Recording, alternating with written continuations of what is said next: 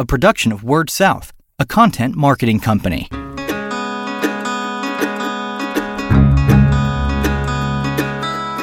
Story Connect, the podcast, helping communicators discover ideas to shape their stories and connect with their customers. What are utility communicators talking about? That's what we'll be covering on this episode of Story Connect, the podcast. I'm your host, Andy Johns with Word South, and I'm joined today by Diana Bryant, who is the Director of Conferences and Meetings with TVPPA. Thanks for joining me today. Thank you. Thank you for having me.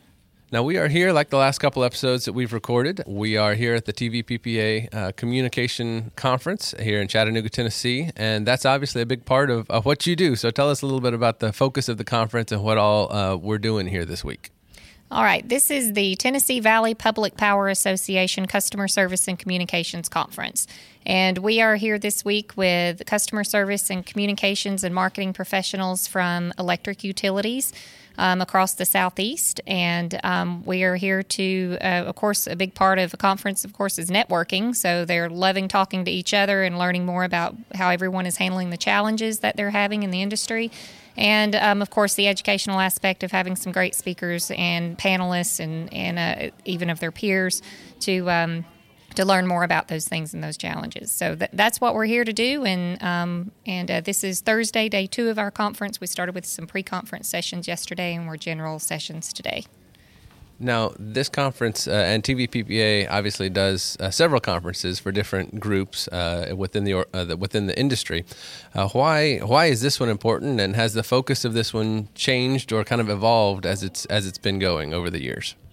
Absolutely. Yes, this one has risen in importance, and I would say several of them have, probably just because of the changes in the industry and the demand for renewables and where, this is the electric utility industry, which we are in. And so the demands on the utilities has become greater overall. But certainly from a communication standpoint, communicating with their customers or some of these are municipal and cooperatives, and so customers and members, for them, they're facing challenges of trying to help their customers or members understand what services they can provide. They want to be the trusted energy advisor.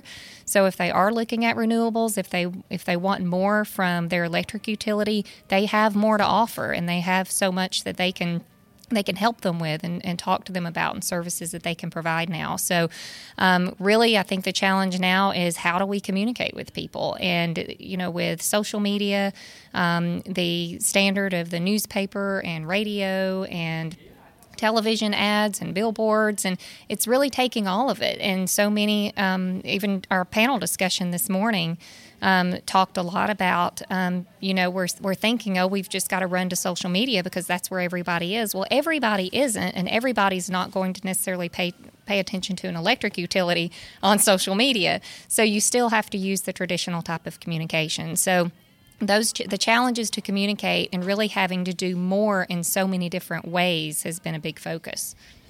Definitely, yeah. It's tough for an electric utility to keep up with, following the Kardashians and everybody else on social media. So, yeah, not a lot to compete with. But then that brings me kind of the next question. But I know you guys had a fiber roundtable yesterday. There have been a lot of good sessions already, and then some more planned. But what are folks talking about? And when you in the planning of this conference, what are some of the things that you guys or the board wanted you guys to be sure to discuss? As you're going through the conference. The biggest focus this year has been very specifically on how do we better communicate with our customers, particularly high bill season. Customers who are used to paying $185 now have a $600 bill. They're obviously very upset and don't understand, and the age-old problem of, but I keep my thermostat on 68. The focus has really been on trying to improve communication and educate your customers, and how can you find those opportunities to do so. But we've also been talking about the changes in the industry that affect communications and communication with your customers. How we have to think about customer cultures and shifting our mindset. That people view what they're doing a lot differently. How they use technology, how much electricity they're using. and helping them to understand that they actually have some control as well. So that's really been a lot of what we've been talking about. We are going to have a session tomorrow as well on, we're calling it Survey Says, kind of coming off of the whole Family Feud idea. But we surveyed all of our registrants and said, do you do this? Is this something that you've been successful with? What are your top 3 lessons learned if you have remote employees or if you started a call center at your utility? And so we're going to answer all of those and let them see their statistics of what are your peers doing and how is it working out for them. And because everybody's wanting to know, because of all of the changes, is this working for you? Because we kind of want to dip our toe in, but we're a little nervous, and so we'd like to talk to people who've already done it. So that's kind of where the focus was with our planning committee is how are we going to communicate, how are we going to keep up, and what is everybody doing to be able to do that? I love that idea for a session. That's a great idea to really see, because that's a big part of what people like to do at these conferences is to kind of network and see what's working here, what's working there. That's great. So obviously TVPPA, at a conference like this, your role is kind of facilitating a lot of that discussion between folks, just getting them, to talk about those sort of things. What are some other things that TVPPA does on the communication side and just kind of the role of TVPPA, both within the organization and then representing the members? Well, we have a communications department where we produce a magazine for our membership and anyone else who would like to get that. But it's got a lot of what's going on in our membership and what the challenges are that they're facing. So we produce several publications for our members in that way, and we have some advisory groups and committees that also work together to help our members in their communications to customers, and so those committees and advisory groups come together and develop communications pieces, and so we try to help facilitate that for our members as well. One other thing that I was going to talk to you about, a lot of what the conference is focusing on is the importance of educating customers, from the vendors out here to the speakers. A lot of it is about folks telling you how to educate the customers. But we always like to talk about how your number one audience is going to be your employees, just educating other folks within the different companies where folks are working. Are there some things that you think are takeaways either from this conference or from other things that TVPPA has done that folks can use to kind of get the rest of the other departments and the other people within their organization up to speed and educated with some of the communications efforts? Well, absolutely. And sometimes some of the topics from this particular conference could end up on the agenda for another conference. We do several conferences a year from accounting and finance folks, safety and security, engineering and operations, legal, purchasing, et cetera. And so occasionally those types of topics may end up in another conference with maybe a bit of a slant on how this affects you. And so there is a good bit of that as well. And one of our services is education and training.